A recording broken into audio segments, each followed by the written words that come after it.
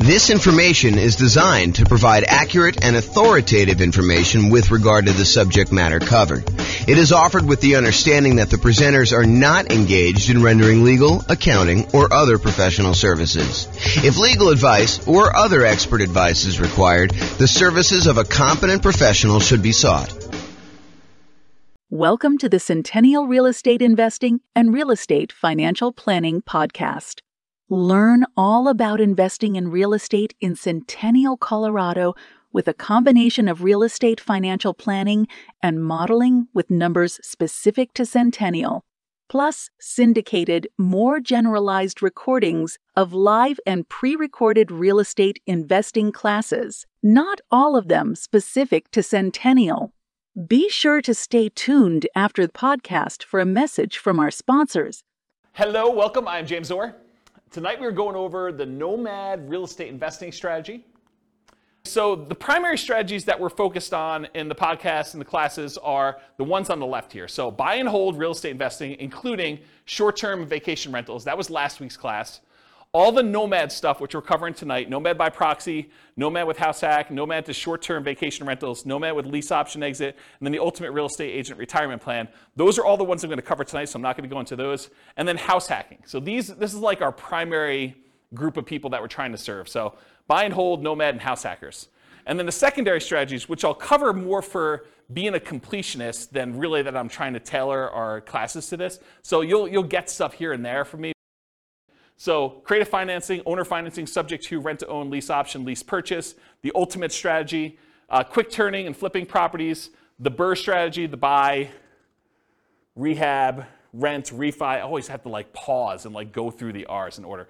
Wholetailing, options and option auction, tax liens and tax deeds, partnerships and syndications, deal maker, syndicator, money partner, and loan partner. And then the stuff I'm not even going to bother covering is real estate investment trusts. Go talk to your stockbroker about those, and covered in other strategies. So if you're like, hey, what about probate, James? Or what about short sales? Or what about foreclosures? Or what about pre-foreclosures? Yeah, those are all going to be sprinkled into all the other stuff. Most of the probate, short sales, foreclosures, pre-foreclosures is going to be primarily creative financing, although they do show up in some other spots. But I'm not going to do separate classes about that as its own strategy. It's really sort of a subset of other strategies. That's why I'm not covering it. So I wanted to acknowledge that I'm not skipping it over. It's just sort of not big enough as its own sort of topic. Does that make sense, everybody? All right, cool. If you got questions, let me know. Interrupt. I do ask that you use the microphone, though, so we can get it on the recording. Okay, so in preparation for this series of classes on real estate investing strategies, I made a database, and I will put a link in the kind of video section for people to go look at. But I made a database in Notion that allows you to go in and look at all the different strategies and all these different characteristics. So you have a handout tonight. It's called Real Estate Investing Strategy Profile, and it's got all these different views or ways to measure investing strategies. Everything from down payment is scalable, how you get into the deals, how you exit the deals, how you do the financing to acquire the property, how you do the financing when you're exiting.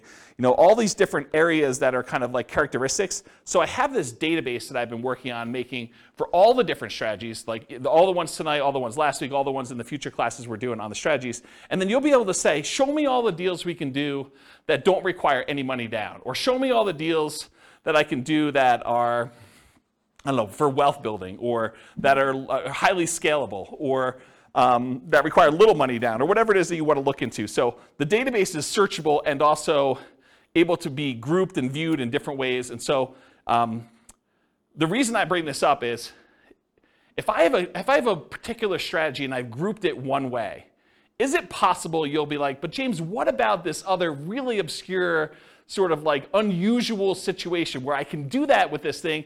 Yeah, so there's exceptions to everything, right? You can do creative financing inside the MLS. It's not likely, right? It's really rare, but you can do it. So I've tried to categorize the strategies, but there are lots of exceptions. Sure, you could find a deal or structure a deal to make choices that are not in line with what I've defined here. But the idea is just because you don't think there's a chance that X can happen doesn't mean it won't happen. This is designed to be a starting point discussion to help you make better investing decisions on your own with additional knowledge. Of course, do your own research and make sure that you understand what's happening. Does that make sense, everybody? Okay. All right, so Nomad variations. This is what we're covering tonight. So there's the traditional Nomad model. And for those of you that have never heard the concept of Nomad before, Nomad is something I named. It's not something I invented because people have been moving into houses, moving out of houses and converting to rentals since the beginning of time. That's why we have a woolly mammoth as our logo. So, way back in the day when people were riding woolly mammoths around, they had their cave and they left their cave and they rented out the cave to the person who was coming behind them and they kind of charged them money for it. It's like that old, okay? So the traditional Nomad model is you buy a house as an owner-occupant. You move into the property. You get owner-occupant financing. There's a reason we want owner-occupant financing. It's because it has a lower interest rate usually, and you have less down payment required. So those are the two primary advantages. So you buy a property as an owner-occupant, you move in, you live there for a year. The year requirement is not something I just made up. It's not mathematically based. It is a document you sign at closing that says to the lender, I agree in exchange for getting this lower down payment and better interest rate loan that I will live in the property for a year. If your lender does not require that, you don't need to follow it. But almost every loan I've ever seen that is like a conventional type loan or FHA loan or VA loan has had this document in there. So you're not going to be able to just say, I'm only going to do a 3-month Nomad. I'm going to speed this thing up. I'm going to do 4 a year instead of 1 a year because James doesn't know what he's talking about. Nope, James does know what he's talking about. If he says a year, it's probably there in the document. So make sure you read it and you understand that if you actually don't live there for a year, you are committing loan fraud. You go to prison for that, okay? So do not commit loan fraud. If the lenders suddenly change it and they say, look, we require now that you live in the property for 2 years, I will start teaching 2-year Nomad. If they tell me 18 months, I'm going to teach you 18-month Nomad. They tell you 3 years, I'm going to teach you 3-year Nomad. Right now, they're telling me a year, so that's what I'm teaching you. You follow the obligations that the lender requires from you. You comply, okay? So you move into the property, you live there for a year. It is a requirement of the lender that you live there for a year. Once you're done with the year, you convert the property to a rental, and you buy your next property to owner-occupy. So really, if you had 2 down payments, if you had down payments for 2 20% down rentals, by doing the Nomad strategy, you could acquire 8 rentals instead. Because instead of putting 20% down, you put 5% down. And the financing is much better. If you look at this, I give you another handout. It's called loan type mortgage insurance comparison thing. And it shows you the different interest rates and down payments required for different loans, owner-occupant investors. The interest rate for the 20% down investment property as of the time of this recording was 6.625 with 2 points. The rate for 5% down paying monthly PMI is 5.5 with no points. So your interest rate is considerably better when you do owner-occupant, okay? And even though you're putting less down, and it's probably going to be a little bit higher payment, it's not as much higher as you might have thought because the interest rates are better, okay? So Nomad is, in the most simplest form, buy a house as an owner-occupant, move in, live there for a year, convert the property to a rental, buy the next property, repeat as many times as you want to achieve the number of rental properties that you want to acquire. Okay? That's the most simple version. Now, all of these are variations. Okay? I'll cover those in a second. But for Nomad, you're typically putting owner-occupant financing, 0% down. There are 2 primary 0% down loans. The USDA loan for rural properties. So those are the 2, oh, sorry, I only do one of them. So USDA and VA. VA is a loan that you can get if you're a veteran. That's another nothing down loan program. USDA, you have to do a rural property. VA, you have to be a veteran in order to get them. So those are the 2 nothing down programs. The next lowest down payment is the 3% down conventional loan. That's on your sheet. And there's 2 different flavors of that. There's the lender paid PMI version, and then there's the lender the monthly PMI version. You can do an upfront PMI payment. You could pay a one-time lump sum fee and get rid of PMI. So there's really 3 flavors of PMI. But really the 2 that we are going to discuss most and the 2 that are on your sheet are the lender paid PMI or the owner-occupant paid monthly PMI. So that's 3% down conventional. The 3.5% down loan is the FHA loan. The FHA loan also allows you to buy duplexes, triplexes, and fourplexes. So you could do a 3.5% down duplex, a 3.5% down triplex, or 3.5% down fourplex. The other loan that allows you to buy multifamily as an owner-occupant is the VA loan. So the VA, you can also do duplexes, triplexes, and fourplexes. Okay? So that's FHA. FHA's PMI never goes away, by the way. It's there forever. So you'll probably want to refinance out of that at some point. Although if you got a really good rate on it and rates have gone up considerably from there, maybe it's still cheaper for you to actually keep the PMI and not refinance. So that could come up too. And then the last one that traditional nomads use, which is probably the primary one that the overwhelming majority of them are going to use, is the 5% down conventional loan. Because VA and USDA, they limit the number you can have. VA, it's based on your benefits. USDA, I think it's 1. Although I could be wrong about that, but I think it's just 1 that you could have USDA. And then 3% down conventional, I think you can only do that once. And then 3.5% down FHA. There are some really unusual exceptions, like if you move a certain distance out of the area, you can use your FHA benefits again. But really, you're only going to be able to have 1 FHA loan on your Social Security number at any given time. And then finally, 5% down, you can have as many of those as you want, as many as you can qualify for. So when people tell you, look, I'm only able to get 10 conventional loans, that's true, except for owner-occupant. You can get an 11th owner-occupant loan. So you could get an 11th 5% down loan. You can get a 12th one. You can get a 13th one. You can get a 15th one. As long as you have your debt-to-income ratio where it is and you have enough income to qualify, you can qualify for as many of the 5% down loans as you want, as long as they're owner-occupant. But once you get to 10, it's going to be really hard for you to get a conventional investor loan, non-owner-occupant. Pause for a drink. Okay. So that's traditional nomad. All the financing stuff pretty much applies to these other ones too. But fixer-upper nomad is buying a property that needs work, where you live in it, you move into the property, you live there, you do the fix-up work, then you convert it to a rental after a year, 18 months or 2 years, whatever time period works for you, but a year minimum. That's what fixer-upper nomad is all about. Buying properties at a discount, putting in money in order to fix them up, and then converting them to rentals by living in them. Different than BRRRR, right? Because BRRRR, you're not living in properties. What's that? You're not refinancing it either. You're not refinancing. That's also another good point. Thanks, Nick. Refinance it if you could you buy it with hard money, rehab it, refinance it, live in it? So Rachel asks, are you able to buy a property as an owner occupant with a hard money loan, move in there, do the rehab, and then refinance it into an owner occupant loan? You probably could if you could get a hard money lender to allow you to move into a property with a hard money loan. Usually hard money loans are considered commercial loans, and there are different laws and regulations about making owner-occupant loans as a commercial lender. Most commercial lenders do not want you moving into your properties that they have hard money loans on, and so I would think you'd need to probably have a private loan, probably not hard money, or a hard money lender that doesn't really know what they're doing, and they're willing to take on that risk. Or you do all the rehab before you move in, then you move in and do the refinance where you do that. But then that becomes more of a BRRRR. And if you're, I'd have to think about that one. I'd like to talk to you. Yeah, I'd have to think about that one. I don't have a lot of people doing that, but I guess you could do some variation on that. I wonder how the delayed financing loan would work, because usually the BRRRR stuff is at 20% down payment or 80% loan to value. And so that's what we're targeting for our kind of like rate and term refi. When you're doing a delayed one and you have rehab money, I don't know if you could do the 5% down loan programs anymore. You might have to still do like 20% down, which kind of defeats a lot of the benefits of doing Nomad. So I don't know, I'd have to think about that one. And maybe if a lender is listening to this and you want to research that and reach out to me, my email address is at the end of the presentation.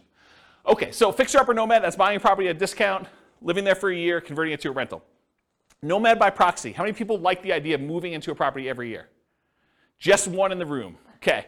Everyone else, Nomad by proxy is getting someone else to move in on your behalf.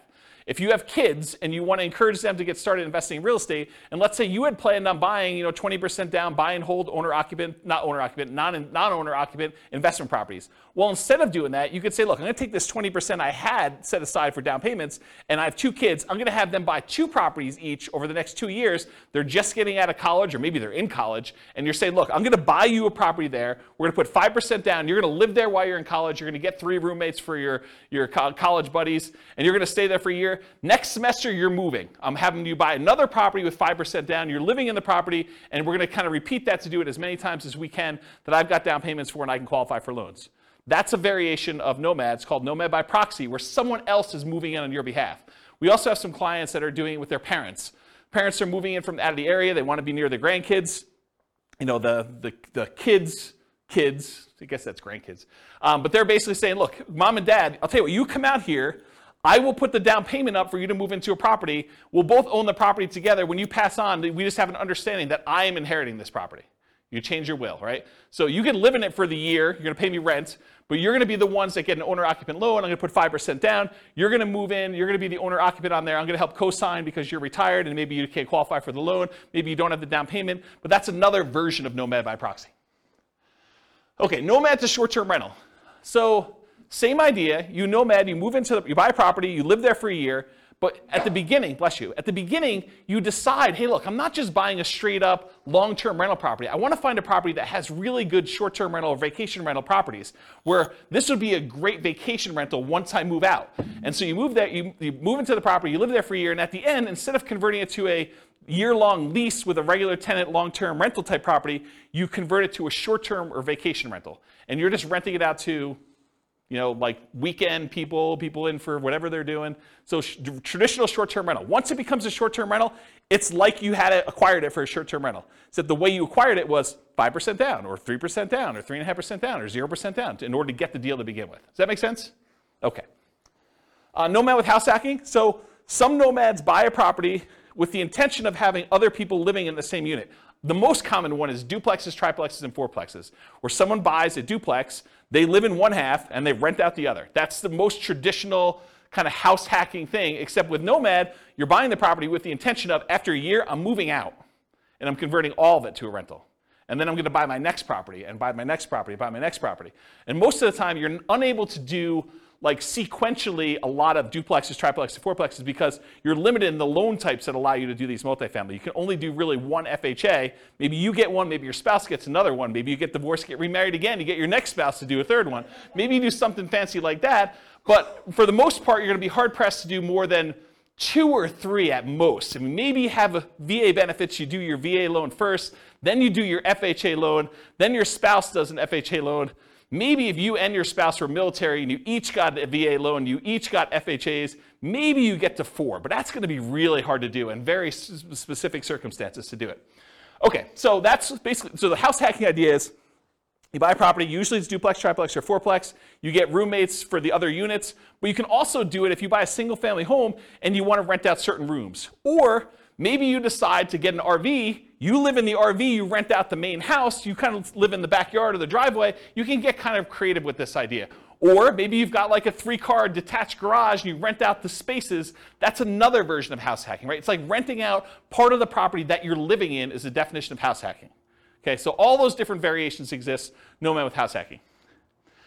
Then Nomad with lease option exit. So nomading, you move in, you buy the property, you move in, you live there for a year. At the end of the year, instead of converting it to a long-term, 1 year at a time lease, you say, I'm going to go find a tenant buyer, someone who wants to purchase this property, but they need a year or 2 or 3 in order to get something in line in order to be able to qualify to buy it. Maybe it's enough down payment, or maybe it's time on their new job, or get their debt to income right, or their credit score up, or whatever. But they want to rent it from you for a year or 2 or 3 with the option to buy it from you from a year or 2 or 3 down the road.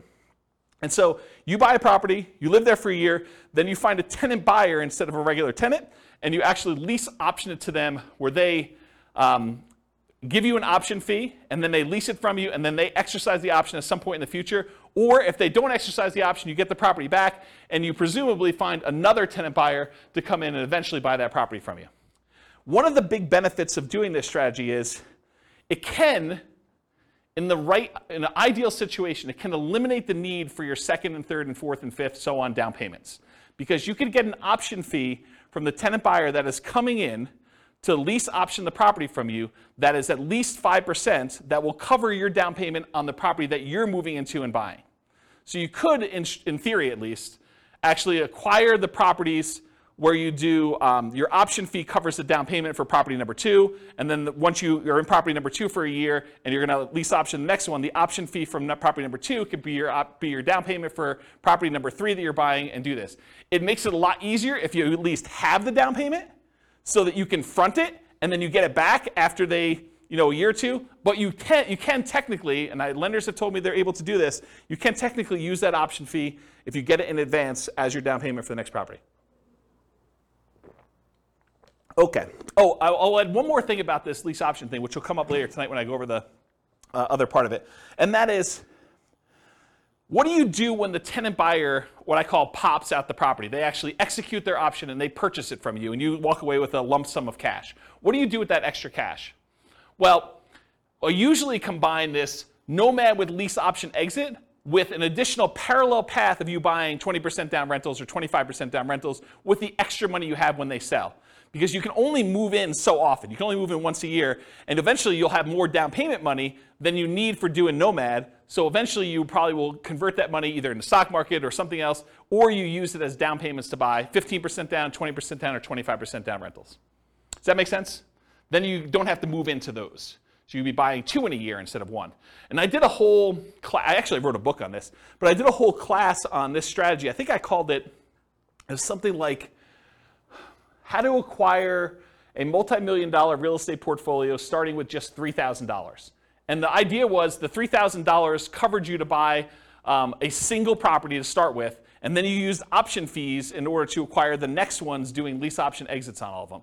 And I gave away the book for Christmas one year. Do you guys remember what year that was? 2017, 2018? It was a long time ago, right? Before the bad times. Before the bad times.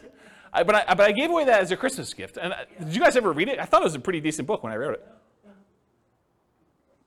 So if you could find, there's a class on that. I may have even taught it multiple times. I think I taught it multiple times.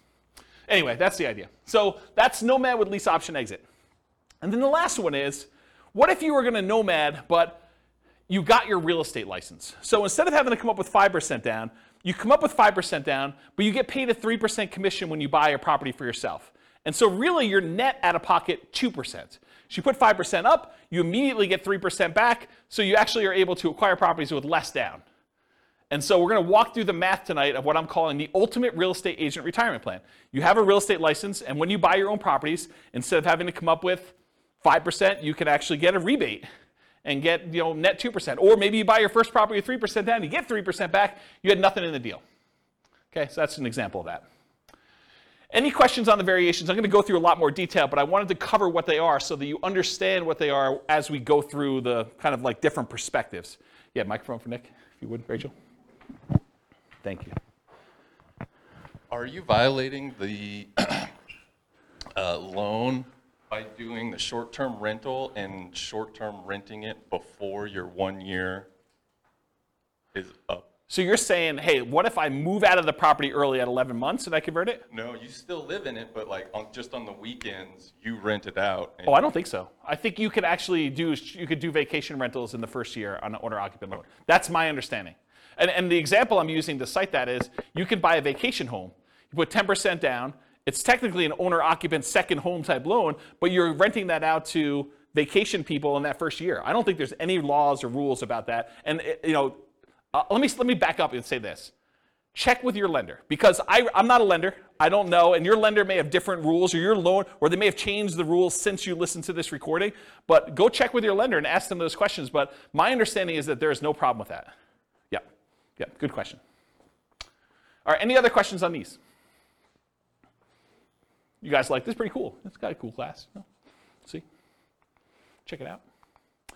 All right, so now I'm going through this kind of like real estate investing strategy profile, and I'm going to just start talking about the different characteristics of this strategy and the kind of like where it lies. So is this a real estate investing strategy or a real estate entrepreneurship strategy? And I define the difference as this. When you're investing, your primary goal is to take money and get a return on that money.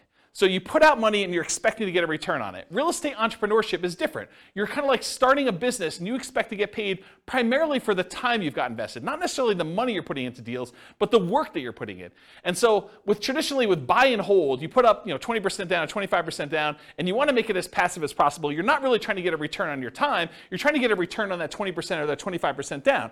When real estate entrepreneurship, you might be buying properties creatively, lease options or subject to or something like that, where you're primarily going out, you're doing marketing, you're talking to sellers, you're getting a seller to agree to some type of creative financing deal. Maybe you're not putting a lot of money in the deal, but you have a lot of time and effort put into it. And so that's real estate entrepreneurship, where you're trying to get a return on the time you put in primarily versus the money. So nomading, in my opinion, is investing. Is you're putting up some money and you're doing this. There's not a lot of extra work to nomading, more so than just picking out the property, acquiring the property, and moving in. So most of the time, people are typically thinking of nomad real estate investing as an investing strategy rather than real estate entrepreneurship. However, there are strategies that are more entrepreneurial. They take more effort and more work. For example, fixer-upper nomad. You're moving into your property. You're doing manual labor. Either you're managing a contractor or contractors or trades in order to come in and do stuff for you, or you're doing it yourself, or you're actually swinging a hammer and laying flooring and painting and stuff like that in order to do that. That's pretty active. That's pretty entrepreneurial, in my opinion. So these are more entrepreneurial. Fixer-upper nomad, nomad to short-term rental. Unless you're hiring a property manager and it's really hands-off for you, that one's probably going to be more hands-on, more entrepreneurial, more active. Nomad with lease option exit, you're finding those tenant buyers. That's a lot of extra work. You're kind of managing that process of seeing them through to actually buying the property from you. That's a little bit more work. So those are a little bit more entrepreneurial in my mind. Now, remember I said at the beginning there's like exceptions. You're like, James, what about this?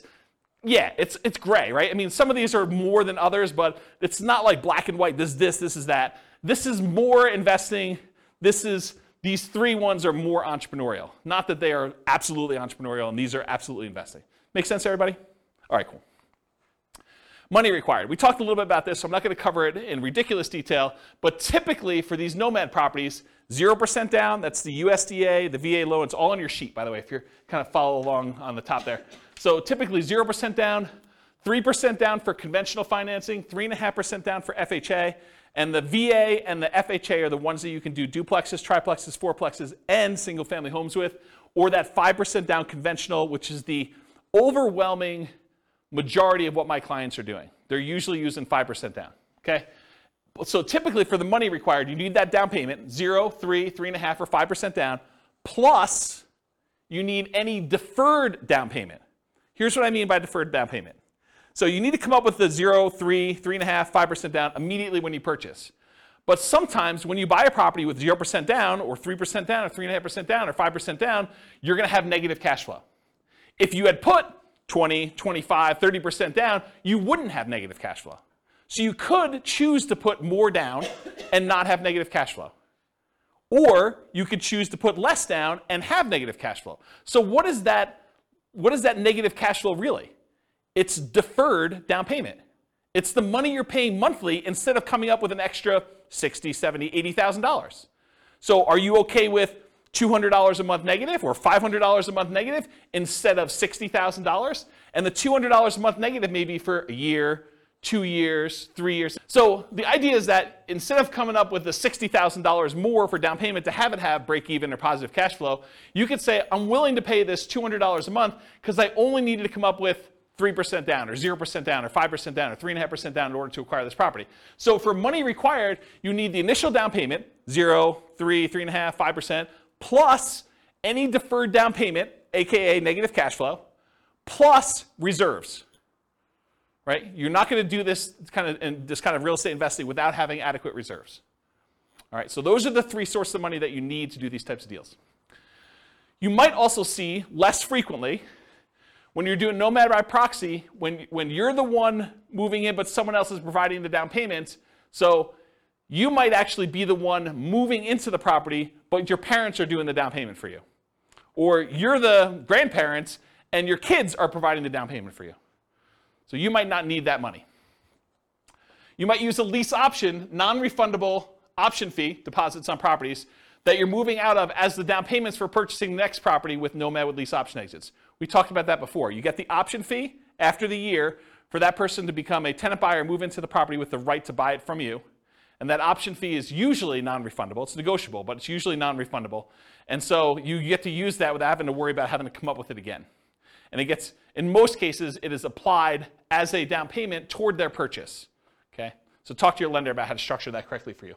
But when you're doing these things as far as money required, you may not need the down payment if you're using the option fee from the tenant buyer to provide your down payment for the next one. Although it's much easier if you have the down payment and you just get reimbursed, right? From just a logistics, mechanical way of it works. If you've got the 5% sitting around, knowing that after you close, you're going to get that back, a lot easier to structure than having to get it in your hands before the tenant buyer moves in, before you actually close on the loan, because what do? Do you go under contract when you don't have that in your hand? That's kind of iffy, right? I mean, you risk your earnest money. It's a little harder to structure that way. You can, but it's harder. Or rebate on down payments with that ultimate real estate agent retirement plan. Instead of having to come up 5% down, you come up with the 5%, but you immediately get 3% back. Or putting more down or buying all cash. So you don't have to do 5%. Most of the time we do because we want to have good reserves and use that money for additional down payments elsewhere or additional investments elsewhere. But you could decide to put 20% down, move into the property, and do Nomad that way. Just most people are not. Or if you want to buy all cash, you could do that too. There's another little variation here for Nomad to short-term rentals. If you're doing that vacation rental thing, technically you could do a vacation home. It helps if it's, I think it's probably required actually, that it's in another geographic location for that second home, and for those you put 10% down. So you can get another vacation home in wherever you want to vacation. You vacation in it, a couple weekends a year, and then you rent it out short-term rental for the rest of the time. So you could do that also, usually in parallel for that second home. Any questions on these? Cool. Credit required. So this is traditional owner-occupant financing. You got to qualify for an owner-occupant loan. So you must, I think I hit this home. Did I not cover this? You must move into the property or you're committing loan fraud. Is there anyone confused about that? You got to move into the property, otherwise it's loan fraud. So, and if you're doing Nomad by proxy, somebody has to move into the property. And don't think, I'm going to fix this. James doesn't know about this. No, James has looked at this for a long time. He has not found a way around it. If you think you found a way around it, you can try to reach out to me and tell me, but I'm going to tell you it's probably loan fraud, okay? So you got to move into the property you're committing loan fraud. Usually you're required to live there for a year based on a document that you sign at closing to get your loan. Now there are exceptions to this. You get divorced, I think that's an exception. If you get transferred for work, I think that's an exception. But there are not that many exceptions to this. So, my lender calls it a life-changing event. Okay, so for the microphone, Nick says his lender calls it a life-changing event. That is one of the ways to get out of it. You can't just say, I don't like my house anymore. But hey, you have a kid, get rid of a kid, get a wife, husband, or get rid of a wife or husband. I think those are life-changing events. So those could be kind of characteristics for you to be able to do it more than once. Typical credit score you need is 620, although it varies a little bit for different loan programs. The better your credit score, probably the better your interest rate's going to be, except for FHA, which I think is the same no matter what. And the cheaper your PMI is going to be. There are some exceptions. You can go down to 580. I think FHA and VA allow you to go down a little bit lower than 620. I already talked about that. Less common situations, if you're buying without a loan, all cash, obviously a credit score is not required for doing that. And then if you're Nomad by proxy where someone else is getting the loan, you may not need to qualify yourself. And then I just made a note on here, credit score requirements can change, so don't go to your lender 6 months from now and say, James on this recording said that I can get a loan for 620, that's the loan I want, and he told me I can get 5.5%. I'm not telling you that. Go talk to your lender, find out what the then current credit score requirements are and the then current interest rates and the then current down payment requirements are. I'm not guaranteeing that you can go get loans for these things. Okay, skills required. So what do you need, what skills do you need in order to do Nomad? Nomad's a weird one because it's sort of like very similar to buy and hold in a lot of ways. But there are other investing strategies where you need a lot more or a lot different skills in order to do this. But for nomading, the primary skills are you need to analyze deals. You need to make sure that this is going to be a good rental once you move out. You need to find cash flowing deals. You need to find a property that makes sense for you to buy. You don't want to just buy anything. And I think that's probably one of the bigger mistakes is people buy properties that they primarily, bless you, they primarily want to live in, but that may not make the best rentals. I think there's a little wiggle room there, but you don't go buy your dream house that would never make a good rental just because you can. Okay, so you need to find decent cash flowing deals. Another skill is acquisition financing, getting your owner-occupant loan, understanding how that works. That's a skill you need. And then property management. Once you convert it to a rental, you need to be able to manage the property. So property management is another skill. Now, the skills of property management can vary depending on which strategy you're doing. If you're managing them yourself, that's one strategy. If you're hiring a property manager or a company, that's a different strategy, right? You need the skills of managing a person then, or a company or a team, versus the skills of actually finding tenants, screening tenants, evaluating tenants, lease presentation, ceremony, all that stuff, and then kind of like property management, overseeing repairs and all that, and turns and those things. They're very different skill sets depending on which one you want to do. And then the third version of the skills of property management is doing short-term rentals. Doing short-term rentals is different than regular property management. It's also different than hiring and managing a property manager. So just realize that they can be different flavors of what property management means. And then additional skills may be required for variations like lease options. Right? Understanding that lease options require some additional levels of education and expertise. You need to understand what they are, how they work, paperwork, how your attorney recommends you do them, so on and so forth. Okay, stability. So this was This was a email I got probably like, I don't know, 3 months ago, 6 months ago now. And it was a guy that does the Farnham Street blog, whose name escapes me, and I probably should have looked it up because I forgot it last week too. But he basically sent out this blog post in an email, and it was about this idea of active versus passive stability. And the basic concept is something is considered passive if you do it, and then you don't have to do anything to it anymore. It's sort of like it'll take care of itself.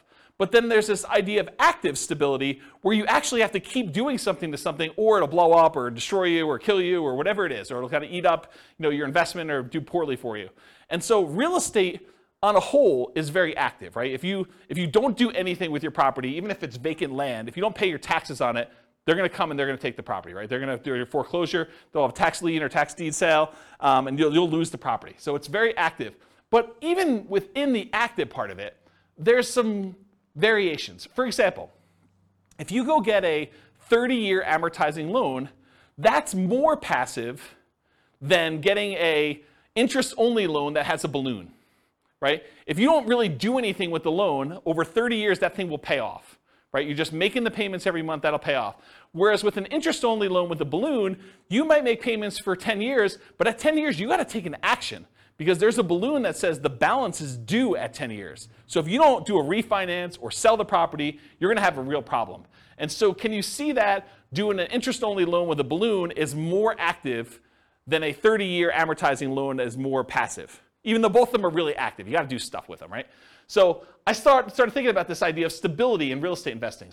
So even more active than passive are fixer-upper nomads. Got to do the work, got to get in the property, got to do everything you need to do there. Nomad to short-term rental. Got to kind of manage the short-term rentals or manage a manager doing that. And then nomad with those lease option exits. That is more active than a traditional nomad just rent it out long-term. Okay, so those are the more active versions of this. And then I have a little thing over here of just about like the difference between active and passive. You can read through that if you want to. Any other questions? Sweet. Am I going too fast? Okay, good. I'm going to take a drink though. Scalability.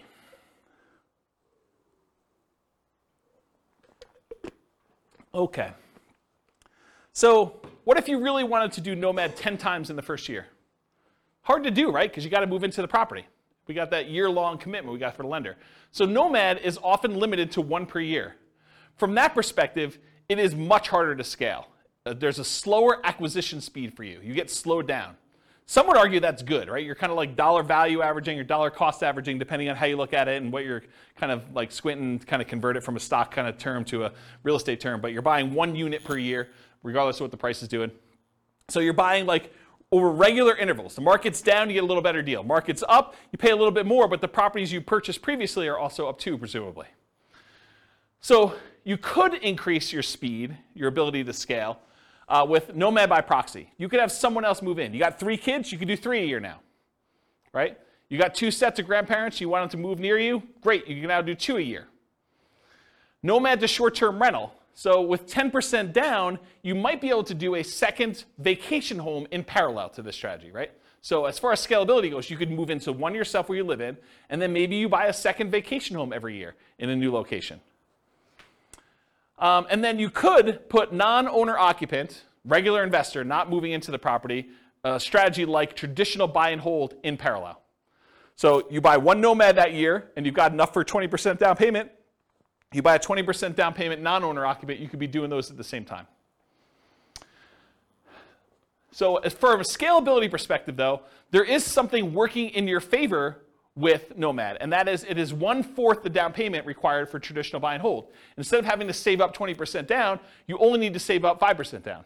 So from that perspective, it's even more scalable than traditional buy and hold is. You know, it's somewhere between 1/3 if you're doing the 15% down non-owner occupant loans. Most people are probably doing the 20 or 25. So in that way, it's 4 times as scalable. For the same down payment you need to buy 1 20% down rental, you could buy 4 Nomads. It takes you longer time to do it, but you can actually do it faster in the form of down payment. So if you've got great savings rate, maybe you don't need to worry about that as much. But if you're slow on your savings rate, this could actually be a way to speed things up. Also, 5% down payments, the owner-occupant ones typically have better interest rates. So from that way, it helps you as well. Any questions on scalability? Risk exposure. So I would consider Nomad to be a medium risk strategy. I don't think it's a low risk strategy, and I don't think it's a high risk strategy, because there are things that are riskier and there are things that are less risky. But I would consider this to be a medium risk strategy. And so here are some of the risks you have when you do Nomad. You have what I call amplified returns. Because you're putting less down, sometimes as little as 0, plus some closing costs and stuff like that, sometimes as little as 0 down, your returns get amplified. If things are going well, they get amplified positively. You know, if you make $12,000 in appreciation in 1 year on a very little or 0 down investment, your returns look amazing, right? You put $1,000 into the deal, you make $12,000, that's like crazy, crazy good. However, what if property values went down that year? Well, they get amplified in the negative direction as well. So if you have a loss, they get amplified negatively. If you have a gain, they get amplified positively because your down payment is so much smaller. Another risk is increased likelihood of negative cash flow, right? If you're only putting 5% down or you're putting 0% down, your chances of having negative cash flow are greater than if you put 20% down or 25% down. So I think that is an additional risk that you have. Now remember, that negative cash flow is really a deferred down payment. So you could argue that it's less risky because you don't have to put the full $60,000 out all at once. You can put out $200 a month and keep a really big buffer in reserves instead, right? So in that way, it seems a little less risky, but it is a risk that you have this probably negative cash flow. You could have a price decline during ownership. Property values do not always go up. Sometimes property values go down. I mean, I have to say it because otherwise people say, oh, James told me it always goes up 3% a year. What's going on here? So price declines can happen during ownership, and rent declines can happen. They're not as common as well, but you can see soft rental markets. If vacancy rates are really far up there and you want to get your property rented, you might have to drop rent. Just because you got it last year doesn't mean you'll get it this year. So you could see rent declines during ownership. And your credit is at risk. If you're signing on these loans and something really goes wrong and you're unable to make those payments, you could get a foreclosure. And then finally, you have all the typical tenants/property management risks. So tenants slipping and falling, suing you for discrimination, all those typical risks that you have of property management, those are also included when you do the Nomad strategy. Now, as far as short-term rentals go, you can argue that there's slightly more risk with short-term rentals, vacation rentals. You have more people in and out of the property, more chances for slip and fall, less familiarity. There's all sorts of additional, subtle additional risks there. But you also have additional income coming in, presumably, from doing a short-term rental. Otherwise, why would you do it? Why wouldn't you just do a long-term rental? But you're getting this extra income, so I think that sort of offsets some of these additional risks that you might have. So I don't know, maybe it's a little bit more neutral, but you also have an unusual risk with short-term rentals, and that is the risk of kind of like HOA or city or county or local governments or even insurance companies changing their policies such that the property you were once using as a short-term rental can no longer be used as a short-term rental.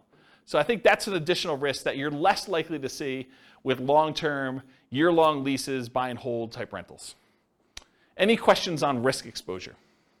Is this helpful for you guys, kind of seeing it's all broken out this way? Are you seeing the form, those that came, who came last week? Just you, right? Are you seeing the parallels of how this works now? Yeah, this makes a lot of sense. That's the idea. I try. All right, so profit speed. How quickly and what magnitude of profits do you see? So how quickly do you make money and what size of money do you make at what interval? So if you guys have seen this before, this is my return quadrant. The return quadrant shows you the 4 different areas of return you get by having a rental property plus reserves. So on the left-hand side is cash later, appreciation, and debt paydown. It's money that you're seeing in your return, but you're going to have a hard time accessing until you either sell the property or you do a cash-out refinance. So the property values tend to go up over time, and you tend to pay your loans down over time. That usually increases your equity in your property, and you can access equity by selling the property or doing some type of cash-out refinance. Those are the 2 primary ways. There are other ways, but they're more unusual. And then on the right-hand side is your cash now stuff. That's cash flow and the tax benefits you get by owning rental property, and I'm specifically talking about cash flow from depreciation. Cash flow from depreciation is you take the amount of, when you own rental properties, the government allows you to depreciate the property, usually over 27 and a half years for residential properties. So imagine you bought a rental property And when you kind of like do your math based on what you paid for the property, you subtract out the cost of the land, because you cannot depreciate land, you can only depreciate the building. But if you imagine for a minute that when you figure out your depreciation, you're able to depreciate maybe $10,000 a year. That's gross depreciation. That's the amount that you could take in gross depreciation. And then I'm not an accountant, go talk to your own accountant, but this is my layman's version, and you cannot use this version on your tax returns, but this is basically how it works. If you make $100,000 a year and you have $10,000 in gross depreciation by owning a rental property, then you're only paying taxes not on the $100,000, you're paying taxes on the $90,000. So what you really end up doing is you save $10,000 of taxable income. So if you take that $10,000 in taxable income and you multiply it by your effective tax rate, which is a conservative way to look at it, then that is the amount you have in cash flow from depreciation. That's the amount you did not need to pay in taxes at the end of the year, or the amount that you could take by adjusting your exemptions on your job income and take them with each paycheck. Okay?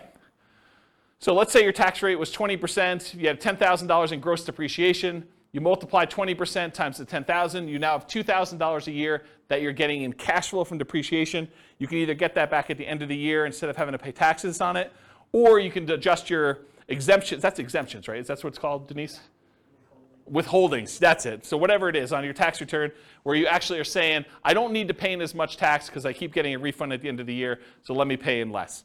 So you do that, and then on your paycheck now you see an extra, whatever it is, $180, or $170, whatever it works out to be, on your paychecks that you now got in. So that could help offset any negative cash flow you might have, or it could add to your cash flow that you're already receiving from the property. But it's through your paycheck and tax savings, not directly from the property. Does that make sense, everybody? And then this total adds them all up and reserves. The top half of this quadrant, if you've never seen me teach this class before, the top half of the quadrant are the ones that are more speculative. They're more reliant on how the market performs. Do property values go up? That's appreciation. Does rent go up, or is the rent holding strong? That's cash flow. So the top half tends to be a little bit more speculative. The bottom half tends to be a little bit more contractually or government implied regulation sort of thing. So you either get the debt pay down based on the loan you have, it's a contractual obligation you have with the lender when you get your loan, or tax benefits, that's part of tax law. So these tend to be a little bit more certain, less speculative in what your returns are. Okay? And then reserves is the amount of money you're getting on the money you have set aside for reserves, whether you're keeping that in a savings account and getting 1%, or you've got it in the stock market and you're getting 8%. The amount of return you're getting from having those reserves set aside so that when you need to access them, we got to take that into account, because we're going to divide all these other returns by the amount you have in reserves as well to show what your overall return is with the drag of having those reserves. So we got to give you credit for the money you're earning on the reserves. So that's why it's there too. Okay, so let me make sure I cover what I wanted to cover in here. So with Nomad, you typically can start seeing the appreciation and the debt pay down within 30 days, right? You buy the property values go up, you pay down the loan a little bit, you start seeing those right away. However, cash flow you don't get till a year, and your cash flow from depreciation you don't get till you convert it to a rental. So if you're house hacking, you get a little bit of it now, but really you're primarily seeing that a year from now when you convert it to a rental. Rents and security deposits are typically paid in advance, so you do get that a little bit more up front. Short-term rentals, while you're still living in a property, can speed up your time to receiving cash flow. So you could, on weekends, short-term rental your property as a vacation rental. Lease options, you typically see an upfront option fee. So that's another speedy thing if you're doing a Nomad with lease option. Using a property manager can slightly delay your time to producing cash flow once you convert it to a rental, because most property managers are not giving you the security deposits or the cash flow as soon as your tenant moves in. Usually there's like a bookkeeping delay, maybe even a little delay for having some reserves with them or whatever they're doing.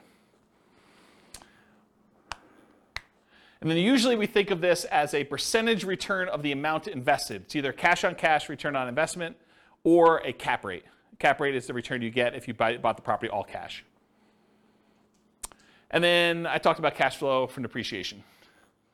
Any questions on profit speed? Cool.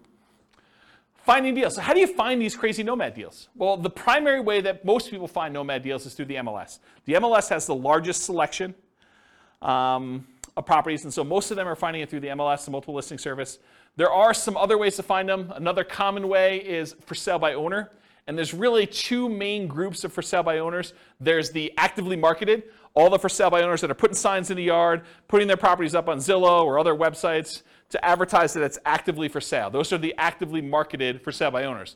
But then there's a whole separate group of for sale by owners that they haven't told anyone their property is really for sale. Those are sort of what I call the hidden for sale by owner group. And you usually find those through either marketing to properties that are not advertised for sale or networking. You're talking to somebody and they say, hey, I'm considering selling my property. And you're like, oh, I'd like to buy it. And that's considered a hidden for sale by owner because no one knows about them. They're not actively advertising. And then a more unusual way of finding deals is wholesalers.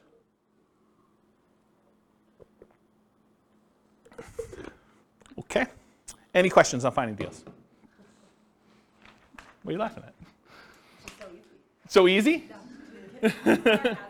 Oh.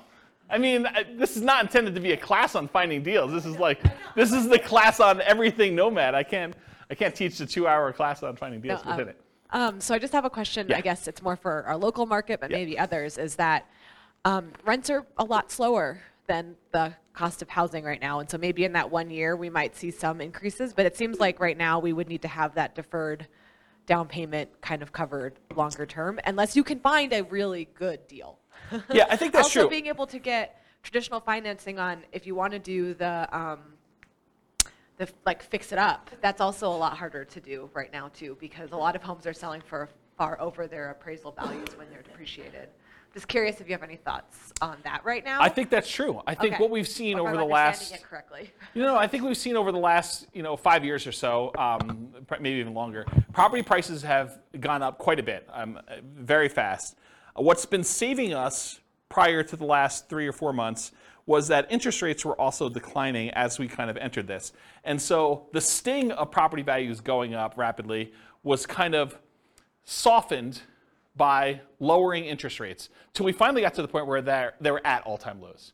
But since then, whatever it was, 4 months ago, when we started to see interest rates start to significantly climb, and property values have been going up very rapidly over the last X number of years, and rents have been going up, but not quite as fast as property prices have been going up, we've now seen this converging of multiple forces where prices are way up, interest rates are way up, and rents are up, but not quite as much, such that cash flow is not what it was if you were analyzing deals 5 years ago. Will it get better? I think it's going to be individual market specific, and I'm specifically saying it that way because this recording is intended to be for a national audience. But in our local market, I don't know if we're going to see a retracement. I can't say. I could tell you that demand looks really strong, and if you had come into the market stats class, I mean, you three were at least in the market stats class. Oh, you were there too? Oh, okay. So with the market stats class, I think the market stats suggested to me that demand was very strong and we might see a slowing of how crazy it's been, but I'm not sure it's going to go drastically in the other direction.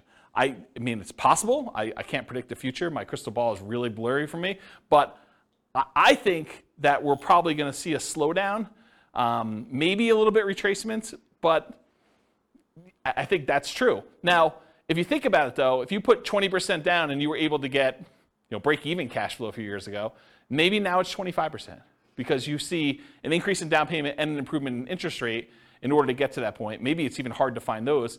But I think there's still, even in the craziest, amazing markets, there are still exceptional deals out there. You can still find that amazing cash flow property.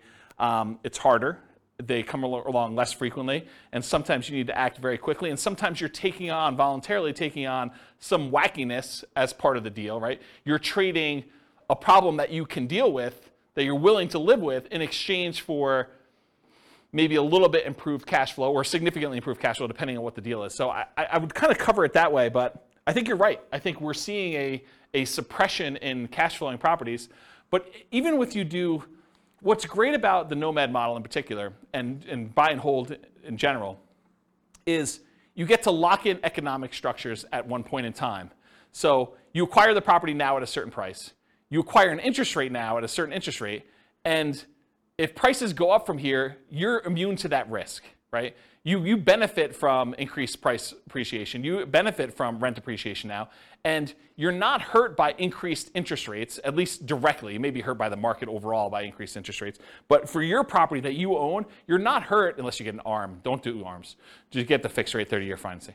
But you're not really hurt by interest rates going up. And actually, when interest rates do decline, because it's a cycle. I mean, things go up and things go down. It may not go back down to all-time lows that we've seen, but you may be able to ratchet down your interest rate at some point in the future where you were locked in at, whatever it was, 6.75 if you got a non-owner occupied type loan, and now they come back down to 5%. Well, now you can improve your position 5 years from now when prices have gone up, rents have gone up, and interest rates have come down a little bit. So you get the benefit of sort of locking in these things. So in my opinion, one of the great benefits of Nomad and buy and hold in general is being able to control this asset, and then you can sort of benefit from when the market goes in your favor, but you're not hurt much by a market going against you, at least if you're holding on. If you're trying to get in and out and the market goes south and you're trying to get out of a fix and flip, that's hard, right? I mean, you could actually lose money. But if you're kind of holding a property and we have even a 5-year-long dip, okay. I mean, if your intention is to hold that for 30 years and pay it off, does it really matter? Probably not, right? So, I don't know. That's how I see it short term. I hope that answered your question. That answered? Okay, good. All right, so for analyzing deals, how do you analyze a Nomad deal? You can go download the spreadsheet, realestatefinancialplanner.com/spreadsheet. I did a whole class on all the inputs for this, but this is how you do the deal analysis. You put in all the numbers over here. And the one thing I will say about Nomad is when we analyze a Nomad deal, because you're living in the property for the first year and then you're converting it to a rental in year 2, we just assume that we're analyzing it in year 2. So year 1 becomes year 2. It's going to be off a little bit. You'll pay down a little bit more on the loan. Your appreciation will probably be a little bit better, but don't worry about it. Just kind of run the numbers as if it's all year 1. It'll be close enough, okay? Any questions on deal analysis, how to get the spreadsheet? Just go download it from the website. Okay. Market conditions. This is obvious, right? But I have to put it there because there are some strategies where it's not obvious. So it's better to do this in a market with good cash flow. It's better to do this in a market that has strong appreciation. It's better to do this in a market that has strong rent appreciation. It is challenging, more challenging, in markets with significant negative cash flow with reasonable down payments. And in some markets, I would say in most markets, I can make anything cash flow, right? You put down 100%, basically don't get a loan on a property, probably going to cash flow in the overwhelming majority of the markets unless it doesn't cover taxes and insurance on the property. Maintenance, those types of things. But for a reasonable size down payment, buy and hold 20%, 25% down, if it's going to have significant negative cash flow there, that makes it much more challenging. And if you're doing Nomad and it's going to have negative or break-even cash flow at 20 or 25% down, it's probably going to be negative if you have 5% or 3% or 3.5% or 0% down, right? I mean, that's just the math. So that's a challenging market. And then markets with no or negative appreciation and rent appreciation. If you're buying in a market where the property values are still the same as they were 10 years ago, that could potentially hurt you a little bit if you're doing it, right? Sometimes it's hard to predict, but there are some markets that people have a mass exodus where there's a decrease in population and there's less demand for the properties over time. And I think that's partially what hurts appreciation and rent appreciation. Any questions on market conditions? Sweet. Accessibility, availability. So how plentiful are these deals? In many markets, there are plentiful deals you can select from the MLS. I would consider our market to be a market where you can find Nomad properties inside the MLS. You do not need to get crazy and creative to find Nomad properties here in Northern Colorado. And I think that's true in most markets. In some markets, you're sifting and sorting for the top deals where these are markets where everything cash flows. Everything's 10% cash on cash. And now you're trying to find the best property where you're like, okay, 10% cash on cash is no longer my criteria. Now it's 20% cash on cash or whatever it is. So now you're really sifting and sorting for the best deals instead of just any deal that will work. In our marketplace, we're usually limited in the deals that we can get to work with these numbers. So it's not like you've got 95% of the MLS that you can go ahead and just anyone will do. You're already looking at that top 5% just to find ones that are going to be close enough. And then you're having to select of those. In other markets, it might be challenging to find positive cash flowing properties, especially with smaller down payments. I think I'd classify our market as that. Nick, if you're willing to say, are most of your properties that you do 5% down, are they cash flowing off the bat? Yeah, exactly. So it's really, he said no, by the way, for the recording. It's really, really hard to find positive cash flowing properties. In the majority of cases, you're going to be negative, and you're really just doing that deferred down payment. Interest rates may be a significant factor when whether properties will cash flow or not. As interest rates go up, it makes it harder and harder to cash flow.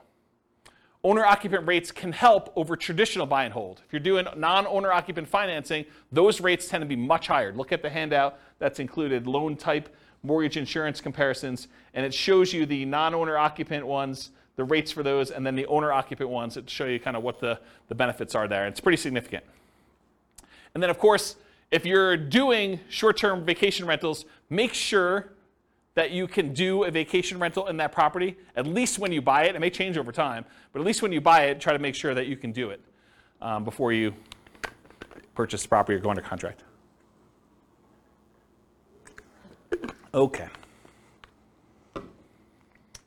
Using retirement accounts. So in some real estate investing strategies, you can use your retirement account, self-directed IRA, self-directed 401k in order to do investing. Since you're doing owner-occupants for Nomad, you cannot use your self-directed IRA, self-directed 401k. I think it's called self-dealing or something like that, where you're unable. Is that the term? Do you guys know? Yeah. Self-dealing if you're actually trying to do owner-occupant stuff with it. And you'd be restricted if you were trying to do stuff in your lineal ancestry sort of thing, doing it for your parents or your kids.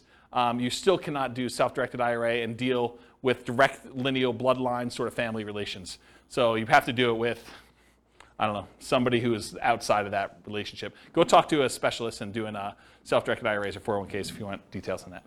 Or maybe I'll do a class on it at some point. All right, any questions on this? Sweet. Quantitative analysis. Okay, so this was the first, whatever it was. I can't even do math now. First 5/8 of the class was all about sort of like a qualitative analysis showing you like how the different characteristics of this as a real estate investing strategy are, and I kind of measured some different things to show you this is how it is. The second half, I'm really going to focus, second 3/8. I'm going to focus primarily on more of a quantitative study of like, how does this strategy compare if we're doing buy and hold? With my thinking being that as I do different strategies over different classes, over different kind of nights and stuff like that, I will kind of reference back the other ones that we did to show how those did numerically, and then how does that compare to the strategies that we've already covered. So you'll be able to see tonight at least buy and hold to Nomad, and then as I move forward, I'll look back at buy and hold and Nomad and whatever we're doing that night to kind of give you a comparison. So that was my thinking. We'll see how it goes because it's already getting overwhelming with just the buy and hold comparison, but that's my intention as of right now. So here it is. How well does Nomad perform toward achieving financial independence? That's primarily what I'm looking to measure. And as I go through these, one of the things I realized very quickly as I went through them, because I was making decisions as to, well, I'm not going to show 30 examples of this one. I could show 30 examples of this strategy versus 30 examples of this strategy. I'm just sort of showing one or two of each kind of group, but each individual sub-variation of Nomad could literally be its own full-day seminar, not even just one class. It could be like a full day of, let's go over all the different ways that Nomad with lease option could work and how that impacts your ability to achieve financial independence and how they compare and risk. And there's there's a lot of stuff. So I have a lot of stuff I can cover over the future. So there will probably be their own eventual full classes on each. And there probably are at least a full class or several classes on them. It is, this is kind of like a warning to you. It's naive to generalize these results. Okay, so if you go and say, oh, James said, and I'm making this up because I don't remember, James said lease option is the best strategy I should do, so I'm always going to do lease options in every situation. And he says Nomad by proxy is the second worst, so I should never do that one. Oh, that would be bad for you, because this was a very specific situation for a very specific group of people with very specific amount of money they've got coming in, and property prices and appreciation and their rent to price ratios. Like all those things will come into play. And I think I talk about this at the very, very end, but you can't just assume that because I told you X was the best, that X will always be the best in all situations for all people, including you. Okay? But I'm going to show you like a very specific situation and how it plays out for them. All right, so for quantitative analysis, we're going to do Nomad. We're going to do 5% down payment with PMI. For Nomad to short-term rentals, I've done significantly higher income. I think I increased the income you're getting on rent by 25%, and then significantly higher expenses. I changed maintenance from 10% to 20%. In many cases, there's usually more work involved in that one as well. So part of the increased income that you're getting from doing short-term rentals is your labor, right? It's like you need to figure out what your dollar per hour is in addition to the extra income you're earning by the kind of characteristics of that. Then I'll do fixer-upper Nomad, Nomad by proxy, Nomad with house hacking, Nomad with lease option, and the ultimate real estate agent retirement plan. All the ones we covered, I'm going to do examples of. Okay. So first, I need to tell you how I define financial independence, because I think that's important for you to know what I'm measuring. So financial independence for me in this definition and what we're doing tonight, and I think it's a good general one, but it is when your investments provide your minimum target monthly income in retirement. What some people might call lean fire or just regular fire. It's when your investments provide you enough money coming in where you can live off of those things without doing additional work. You may choose to do additional work, but you could actually stop working. It consists of three things. Thing number one, any passive income you have coming in from Social Security, pensions, or annuities. Those are your three sources of passive income. If you could think of another one, let me know. It also consists of, number two, any net cash flow after all expenses from rentals.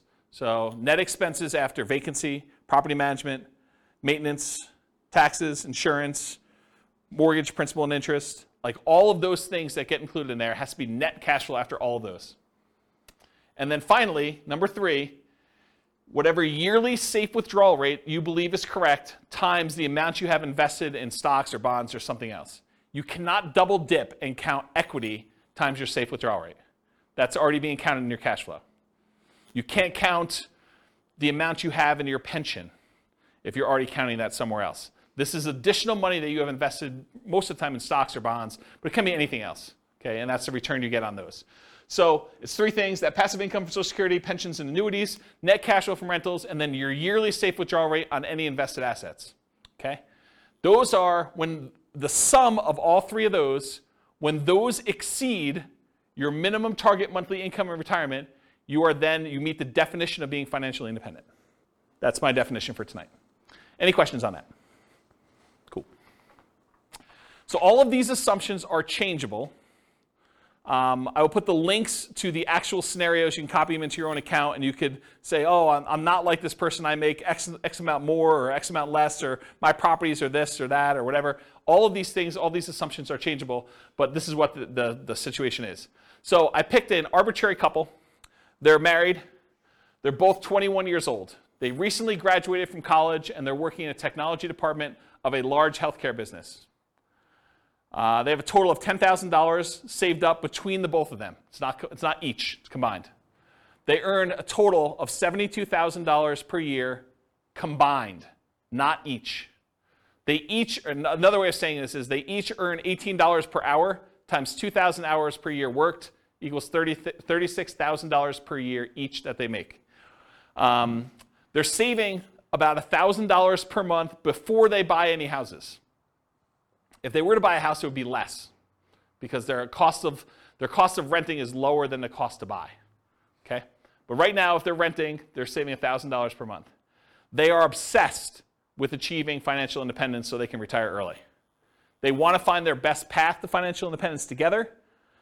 For the modeling, they're both taking Social Security at age 67, and I incorrectly modeled it such that they worked through 67, so the amount they collect in Social Security at age 67 assumes they work through that full time period. Technically, if they retire early and they stop working, Social Security will be a little bit lower for them. But then they would have already had enough financial independence from their other assets where it shouldn't matter. That's why I was able to justify it to myself to let it go. So Social Security estimated based on them working until age 67, so I said that. Any questions on this? Cool. So I highlighted on your loan type mortgage insurance comparison sheet the different owner-occupant loans and the interest rates. So we didn't use FHA or USDA or VA or 3% down, either of those, or the 5% down lender paid. This is why it could be an entire class or an entire day just on each one. We could look at different loan combinations, right? We could do They got a VA loan first with a duplex, then they got a FHA loan with a triplex, then they did 5% down, or maybe they did 3% down. So, I mean, it could take a day just to go through all these variations, or you guys do it on your own. What I did is I said, okay, they're doing 5% down with monthly mortgage insurance at 5.5. That's what I use for that, okay?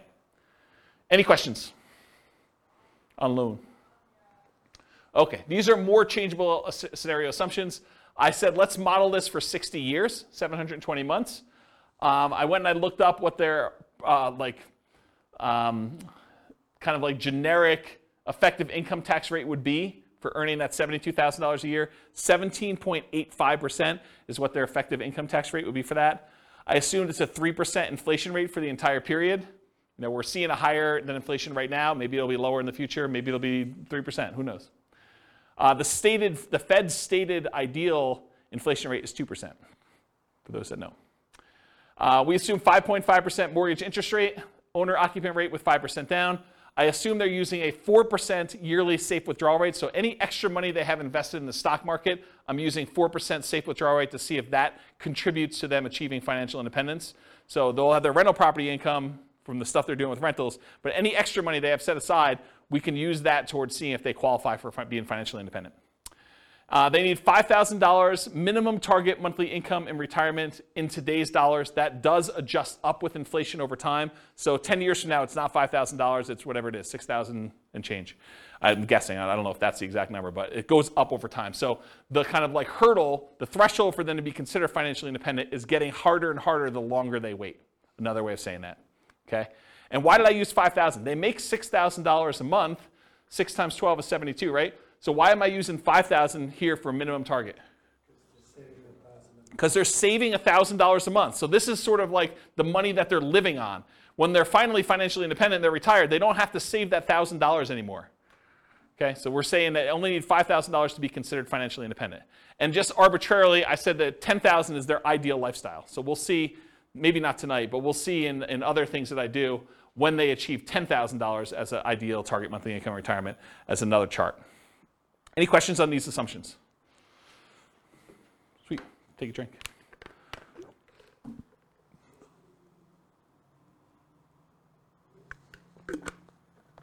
All right. Ooh, small fonts. Okay, so these are the property assumptions. These are the details that I use for the property.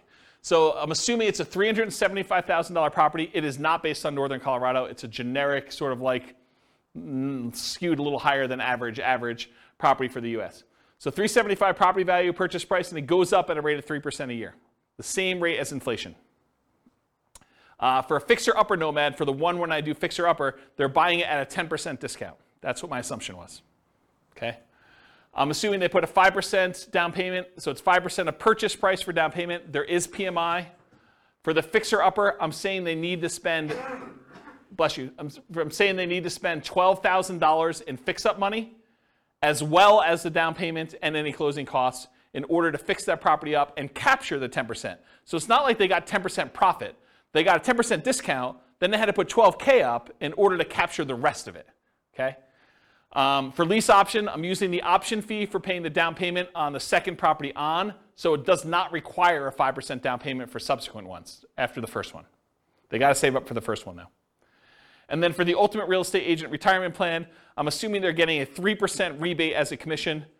Everyone knows that real estate commissions are not fixed. They are negotiated, and that 3% is arbitrary, and I picked it. I'm not saying that that's what you will always get.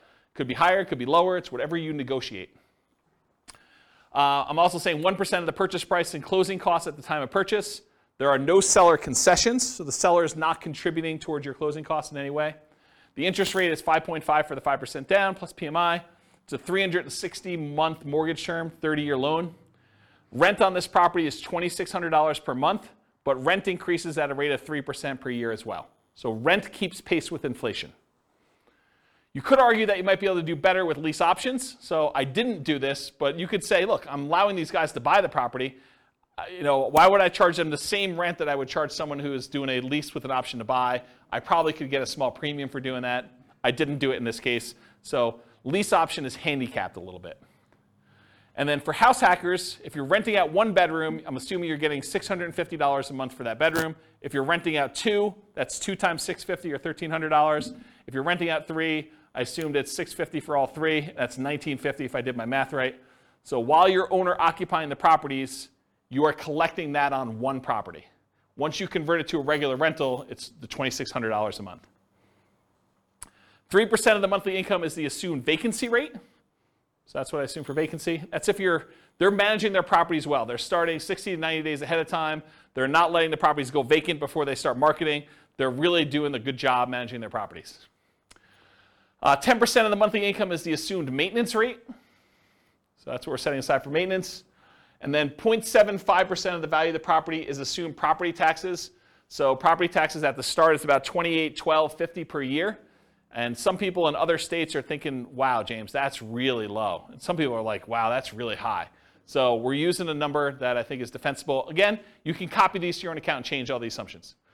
And as the property value goes up, so does that taxes, because it's based on the value of the property each year instead of it being just a fixed number. And then I'm saying 0.4% of the value of the property each year is assumed for the property insurance rate. So based on that initial value of $375, it's about $1,500 per year. And again, people in other states are like, James, that's really low or really high, although I think most people will say that's really low. This is a residential property, and 15% of the purchase price is considered the value of the land. So you cannot depreciate the value of the land, so that is my assumption for that calculation. And so that's when I'm doing my depreciation calculation. I'm saying that 85% of the purchase price is the depreciable amount. Any questions on my property assumptions? It's going slow so that when I give you the numbers, you're not asking me all the questions about my assumptions. This is why I take the time to do it ahead of time. There's some thought here. Okay, so this is sort of a review. If you came last week, we did the buy and hold stuff. So this is them if they say, look, I'm not doing any real estate at all. This is the person's situation. We just covered all the details. This is them investing completely in stocks. No real estate, they're renting. So if they just do all stocks, no real estate, it takes them 482 months in order to be able to be financially independent. And it's all from their stock market account and if they hit Social Security, from the Social Security. I have a quick question. Yeah. Do you assume their salaries follow inflation, or do you keep Yes. Yes, Okay. the salary does increase with inflation. and Yep. it's the same as inflation? And expenses. Okay. So their personal expenses and their salary increase with inflation. Yeah. Okay. Yep, absolutely. So really, they may be saving slightly more than $1,000 a month over time, but if you adjust back for inflation, it's actually $1,000 in inflated dollars. But a lot of jobs don't follow inflation, so that's why. And some do. Most do better when you figure that people jump job to job. Yeah. but- Yeah. Yep. Yeah, I looked at data on that a long time ago. All right, so any questions on this? Cool, that's easy. All right, so now we've added in, they're gonna buy one owner-occupant property. They're just gonna move in, and now they're gonna actually invest in stocks. Now, when they move into an owner-occupant property, they actually end up saving less, right? Because the amount that it costs them to buy a property is much higher than the amount that it costs them to rent a property. So in that case, we make an adjustment, and they end up saving less. Still, though, works out better. 396 months. And it turns out it's 396 months. I'll kind of jump ahead. I'll steal some thunder for myself. Turns out it's 396 months because that's when they pay off their property. And when you pay off your property, you no longer have to pay the principal and interest part of that payment. And so that actually gets subtracted from the $5,000 they need to earn in order to be considered financially independent. It's now $5,000 minus that principal and interest part because they don't have a housing expense. They have taxes and insurance and maintenance on the property, but they don't have a principal and interest part. And so they achieve financial independence when that property is free and clear. Does that make sense? Okay. Now, this other one is they rent, but they're buying 20% down payment rentals. That takes 370 months for them to be financially independent. So it gets a little bit better if they buy 20% down rentals. Then if they buy 25% down rentals, they're still renting themselves, they can achieve financial independence in 346 months. A little faster. What if they do 15% down rentals? Takes a little longer, 370 months. Okay? To rent or buy. Should Norm and Norma keep renting for $1,800 a month? It increases with inflation, or buy a property with almost $600 a month higher monthly cost. They go from saving about $1,000 per month when renting to about $420 per month when they buy a property to live in. So they significantly decrease their savings amount. Yeah, Nick? But like you were saying, that's a fixed cost that never changes. Yes, and it does switch over after some point. Yeah, I'm going to do a whole chart on that for the upcoming podcast. Yep, you're right though. Should they rent or buy? So when nomading, except nomading by proxy, they are moving in and therefore have this reduced savings amount. Right? So when they do nomad, they're buying a property to live in, and so they're not saving $1,000 a month anymore. Now they're saving less, like $420 a month. And as they buy more and more expensive properties, it may even get worse. Right? So will it matter? Like, is that going to really hurt them? We're going to find out. So now I've said, what if they buy their one owner occupant, then they do 20% down payment rentals? Well, that actually increases to 394 months. What if they buy one owner occupant, then they do 25% down? Same thing, 394 months. Huh, that's weird. They're the same amount for buying 20% or 25%. What if they do one owner occupant, then they buy 15% down rentals? Huh, that's also 394 months. Why are all three of those 394 months? Well, I told you. It's because that's when they pay off the house that they lived in. So they were getting close, but then once they pay off their house, everything goes off. It's like they achieve it instantly then. Make sense? So that's what I say here. Basically, all these are really, really similar. That's when they pay off their houses. Okay, let's talk about Nomad. So they're going to do 10 Nomad properties. 9 of them will be rentals. The last one they're going to live in. All 5% down. So besides short-term rentals with higher rent and more work, nomading is the fastest strategy to achieve financial independence. It comes in at 320 months. Okay? So 320 months is how long it takes when you nomad. They don't even buy their 9th and 10th property until well after they achieve financial independence, though. So fixer-upper nomad. They're buying properties at a 10% discount. So 10% discount is about $37,500. But it costs them $12,000, adjusted up for inflation. So that changes over time. The later it gets, the more expensive it is, to capture that amount. This is not counting any labor you're doing for yourself. Right? All that may be extra. So $37,500 discount minus $12,000 in rehab costs. So you're really capturing about $25,000 in equity when you do this fixer-upper nomad model. And that's just an assumption, right? Yours could be better, could be worse. Maybe you get better deals than this. Maybe you get worse deals than this. I had to put a stake in the ground. That's why this could be a whole day class by itself. They also, because they're buying at a discount, $37,500 discount, they get almost $200 per month more in cash flow. Right? Because they're borrowing less. They're doing 5% of a 10% discount instead of 5% of the full price. So their cash flow is a little bit better when they do fixer-upper nomad. They need more money to acquire/rehab the properties, though, which actually delays when they can buy the property. Because if they were just trying to buy a property as quickly as they could save up just a 5% down payment plus closing costs, now they need 5% down payment plus $12,000 plus 1% in closing costs. It delays when they buy that first property and some subsequent properties as well. Okay? But then they're collecting better cash flow on it, which helps them qualify for future loans and kind of replenishes their money, but they still need $12,000 in rehab money for the next one too, because I assume that they're repeating it every time. So regular nomad needs about $22,500 for down payments versus this $32,250 with the rehab costs. And I just broke out the math. The 5% down payment on the discounted purchase price is $16,875. The 1% in closing costs is about $33,775 and $12K in rehab. That's where this $32,250 comes from. And it delays when they acquire their first property. So any questions on my assumptions? The reveal. So that takes 231 months to achieve financial independence. Before it took 320 for them doing the regular nomad. Now if you buy a property at a 10% discount and you get that extra cash flow, even though it delays you buying your first one a little bit, maybe even a couple other ones, it's actually faster, 231 months. Part of it's the extra cash flow. Any questions on fixer-upper nomad? Nomad by proxy. So they continue to rent themselves, so they're still saving that $1,000 a month, but now they have somebody nomad on their behalf. So that's interesting. We've assumed that they have more than one proxy, which is a big assumption, because if you're just thinking I've got one kid or one friend or one parent or whatever it is who's willing to do this nomad by proxy for me, then this would slow it down, because I've assumed that they could do it as quickly as they can come up with that 5% down payment, and they've got enough people to do it where they're doing that. I assumed that there was no benefit or compensation to the proxy. Most of the time when you're having someone nomad by proxy, you're giving them below market rent or ownership in the deal or something else. And I did not assume that in this case, which is a big assumption. And that's why this whole thing could be its own class, right? It could be a whole full day class. They just started paying rent right away. One of the reasons this one does so well is they collect rent right away, so they don't have to wait a year while they're living in the property. They have improved debt to income, which helps them qualify. They're still renting and have income property and properties, and then they buy faster than one per year, because they've got the nomad by proxy.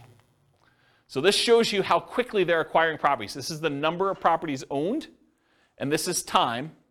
The red one is nomad by proxy, so you can see that they acquire them very, very quickly.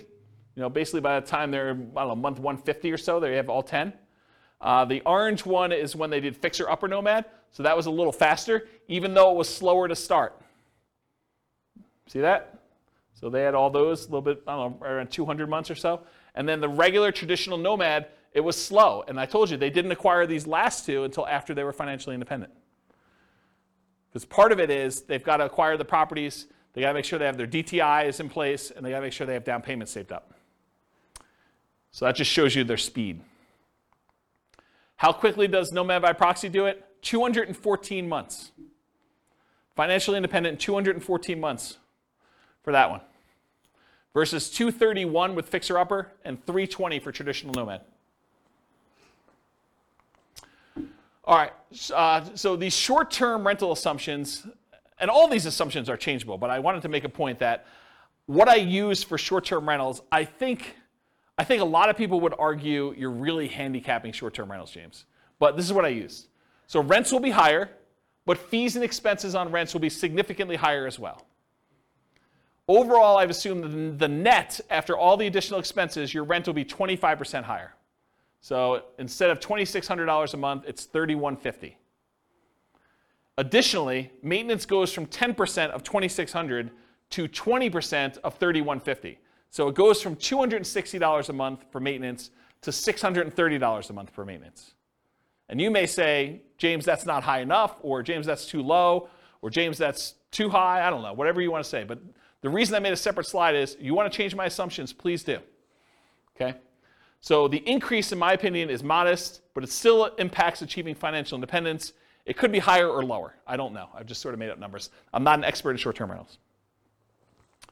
All right, so the nomad to short-term rental is 154 months to financial independence. Yeah, exactly, right? So you go from 320 months for the traditional model all the way down to 154 months for achieving financial independence with nomad to short-term rental. Retire at 33, is that what we figured out? Retiring at 33.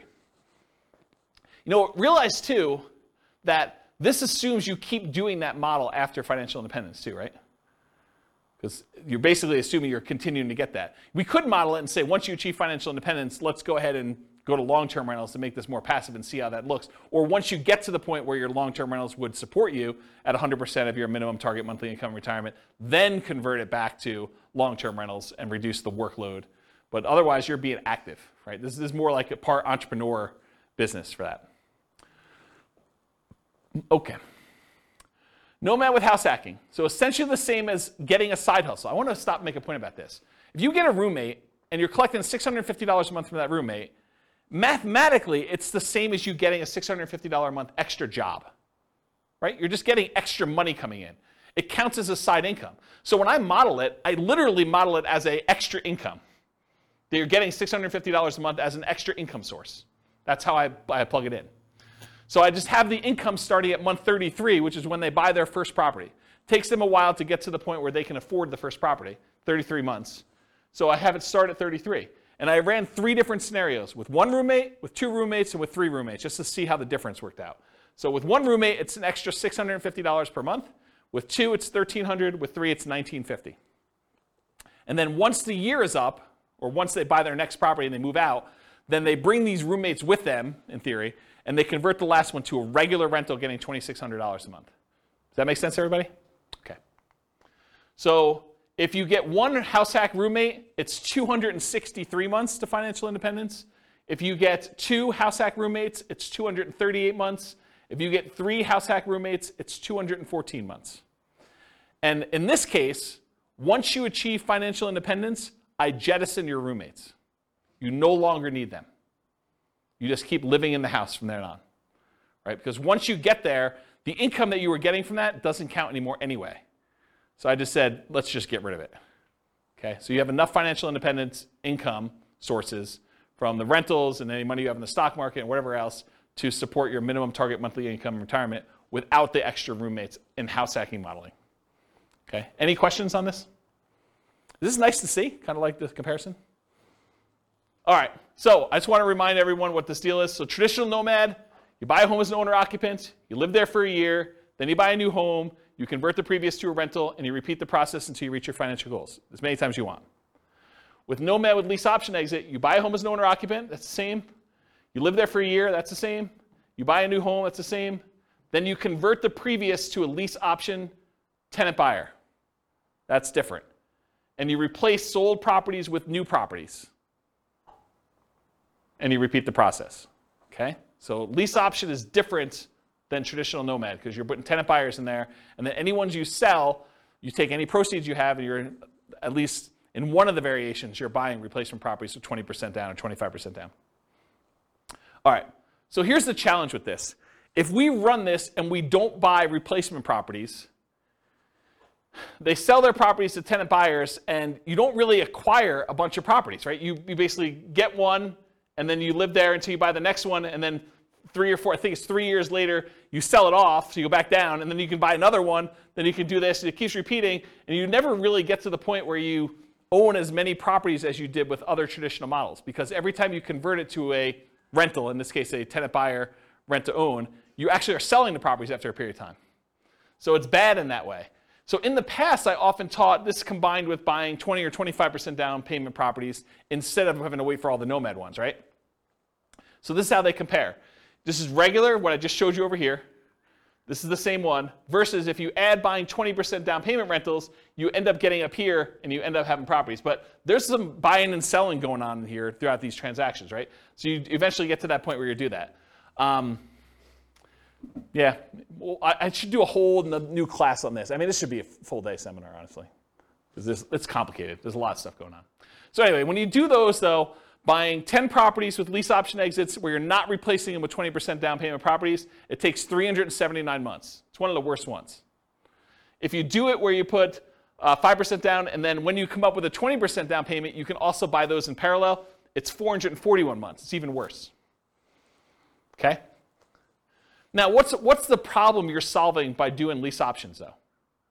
Having to come up with down payments, right? Because this is a strategy where you don't need to save the down payments anymore. You use lease options to do it. You need to save the first one, but then after that, you're kind of using other things. And again, if we did different assumptions, this could win. This could be the best strategy based on the assumptions we use. Okay. The ultimate real estate agent retirement plan, you're nomading with a real estate license. You're collecting a commission on the property you buy to Nomad into. In our modeling, they essentially get an instant 3% commission, meaning instead of 5% down, they're really paying net 2% down plus closing costs. So the way to think about it is they come up with 5%, and then they immediately get rebated back the rest. 3% of that. Not 3% of that, but 3% of the purchase price, so 60%. If their limitation was down payment, if that was what was holding them back, this helps a lot, right? Not having to put up as much, but it doesn't solve all problems. It doesn't solve debt to income. So I plan to teach a whole course on this strategy for those that are interested. If you guys are like, hey, I want to do this whole thing, I probably will do like some type of significant course. So if you do that, though, it's 310 months to do that. And all it is the same as traditional Nomad, except you have a real estate license. So that's the difference. So the main real estate license, the main one where you didn't have a real estate license was 320 months. This saves you about a year, 10 months, just doing it that way. Okay? Any questions on that? Nice. And then this is all the buy and hold ones from last week with all of the Nomad stuff from tonight, all on one chart, so that you can see a comparative where they are. And you could see in general, bless you, Nomad is better, right? Can you see that? If you're willing to Nomad, you can save all this time. And I agree. I think Munir was the one who said at the beginning, no one wants to move, right? Who wants to go and move into properties? But you make a compelling enough financial argument. You're like, is moving worth 50 grand? Or is moving worth 10 years of not working? You start getting to these points where you need to make that decision for yourself. Is a really sucky weekend worth, stopping working 10 years from now? 10 years earlier than you would. And only you can make that decision, but that's how I think about it. What's the maximum number of properties they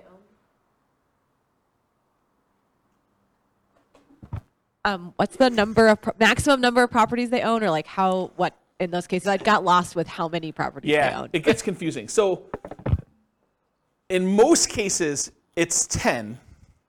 There may be a couple that are unusual. Like I think the lease option one where I allow them to buy 20% down rentals as well, I limited the 20% down ones to 10 and also the Nomad ones to 10. So you could technically earn 20, but they don't get there.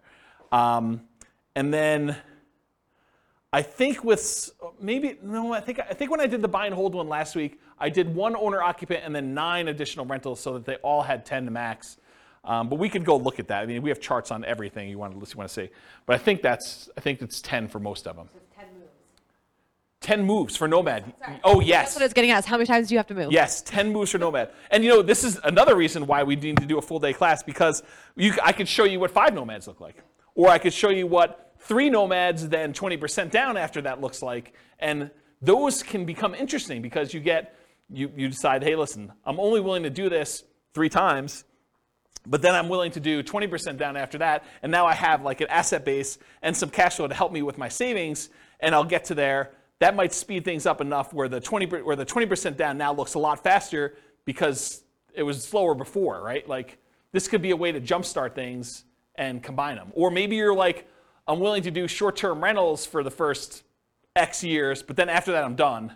Or I'm willing to buy a certain number of properties till I have kids and then I'm done. Or I can't start nomading until my kids are out of the house and then I start nomading. So there's all sorts of variations on how to do this. And that's why there's probably multiple full-day events for doing modeling like this. Or copy them into your account and change the assumptions yourself. Because you change and we're talking about very specific characteristics of the properties. You change it to our numbers around here, they look different. You change it to numbers in Greeley, they look different. And one of the things I'm doing is if you go to realestatefinancialplanner.com/model, what I'm working toward, and it's in very late alpha, kind of where I describe it for those that are programming people.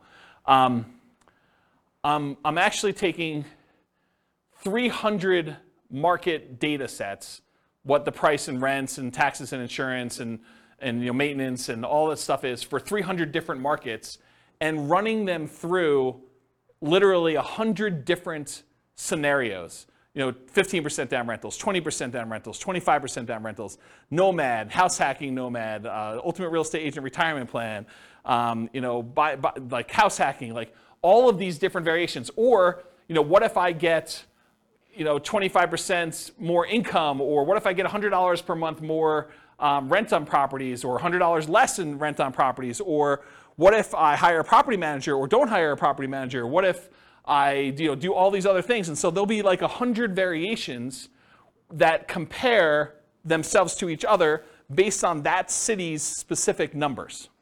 And so that's the thinking behind the podcast for each city is there'll be classes that teach the information so that you understand what's going on, but then you need to look at the, I got distracted with a phone call. You need to look at the actual numbers for that city with all the different variations you have so that you can see the specifics for that city. And then you could still copy them all into your own account to be able to go and see, well, I'm not buying those price houses, or James, you're actually a little off on my city, the number's a little higher. And if I'm off on your city, please let me know, because I can just change it and then click a button and rerun all the scenarios.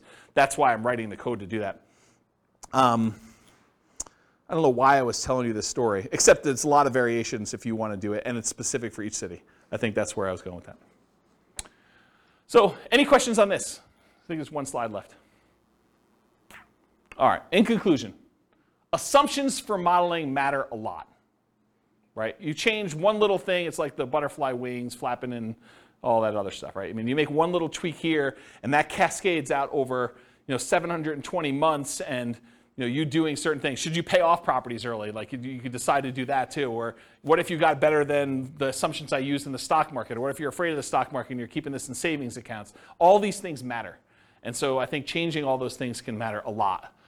If you change the assumptions for your income expenses, it changes everything. For market conditions, appreciation rate, rent appreciation rate, price, interest rate, vacancy, rent, maintenance, property management, taxes, insurance, the stock market rate of return, what you're investing in and its risk profile of what you're doing, and then your target monthly income retirement. If it wasn't $5,000 a month, might significantly change the numbers for these guys. Might be better or worse. You don't really know. The safe withdrawal rate you use. I mean, if you're using 4% or you're using something much more conservative because you're afraid of stock market stuff and you want to be conservative there, that could limit your ability to achieve financial independence or change the numbers or characteristics. So the strategies that work best in that market may differ. So you shouldn't use the numbers from tonight as like a fixed thing, but I think it's instructive to see how I set it up and what the assumptions were and kind of how they relate to each other for one particular person with one set of assumptions in the one market. You got to do the math for your own stuff. And then I mentioned the website, realestatefinancialplanner.com/model, and then just pick your city. And I think I did a whole bunch of, I think I did 305 cities or something like that. It's about 300. And so you can go look at those and see like how they all work. Do you have a question?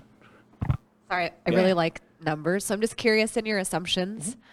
You don't talk about health insurance benefits? It's included in personal expenses. And personal expenses. So my question is, that can change when you have employment versus not. Does that change in your calculations, or do you keep it? It's easy to do, right? So I'm just saying, in your modeling, can you change that? Yeah, and I'm going to tell you how to do it right now, right? So we said when they achieve financial independence is when their income emits $5,000 a month. Yeah. So if they're working and it's $5,000 a month, maybe for the retirement one, we say it's now $550 or $6,000 or whatever it is, right? So you just change what you need to have in retirement. And I did a class earlier this year where I had you walk through, it's the budgeting class. I made a budget spreadsheet, and it's a special budgeting spreadsheet because most budgets allow you to kind of do a budget for today, right? They kind of do that. My budget spreadsheet had all the different things that you'd have as income and expenses. It mostly does expenses, income on the right-hand side, but it does mostly expenses, but then it has 3 columns. Bless you. It has column number 1 for what's your current stuff, like what are you spending money on now? Column number 2 is what's your minimum. What I would call is if you really were tired of your work, or you got sick and you couldn't really work, or something happened to you, and you were gonna live a lean fire, or sort of like your minimum where you're not going out to eat every night, maybe you have Netflix, but you don't have the other streaming services. Like you really, really cut back and you had like a super lean budget. That's minimum target monthly income. Then you have a 3rd column for your ideal. And basically I have you write down, okay, if I'm living my current one, I'm spending this much on dining out. But for lean, I'm spending this much, and for my ideal, I'm spending this much. And so at the end of it, it gives you 3 different numbers. It gives you your number for today, so you know where you are. But then it gives you a number for if everything really got bad, like do I have enough, and how close am I to have enough? And then the 3rd one is this is really what I'd like to live at. And so you have a number for that. And then later on, I show you how much you need from investments, cash flow, and pensions, and all that stuff. And so I do some math for you there to show you what the numbers you need for each of the 3, so that you can then quickly see where I am compared to that. And I think that's a better way, in my opinion, to do budgeting, to kind of do like your current, your lean, and then your kind of target ideal one. But that answers your health insurance question, because when you do the health insurance section down there, you say, this is current. This is if I really had to stop working, or I got to the point where I'm like, I'm done. And then this is, look, if I really want to be living my fat fire or total fire, whatever you want to call it, then this is my number for that. And you can go ahead and budget all 3 ways and see the differences between them. Yeah. So that sort of answers your question about how to do it, right? Totally. Yeah. Okay, cool. Any other questions? That's all I got. Good stuff? Great stuff. Yeah. You're very, very welcome. Yeah, thanks for coming. I do appreciate it. It's good to see you guys. All right, on that note, I will see you all in the future. With home prices up, mortgage interest rates up, and rents up, but not quite enough to counteract the higher prices and interest rates. Cash flow on rental properties in Centennial is harder than ever. Book a call with the Real Estate Financial Planner to apply our proprietary 88 strategies to improve cash flow on your rentals. See the show notes for a link to schedule your call and improve your cash flow today. If you're a real estate agent, lender, or professional in Centennial that wants to help our real estate investor listeners, consider reaching out to learn about collaboration opportunities with this podcast. We'd love to add more value to our listeners by having you assist our investors buy, sell, and finance their real estate investments. See the show notes to schedule a call to discuss collaboration opportunities.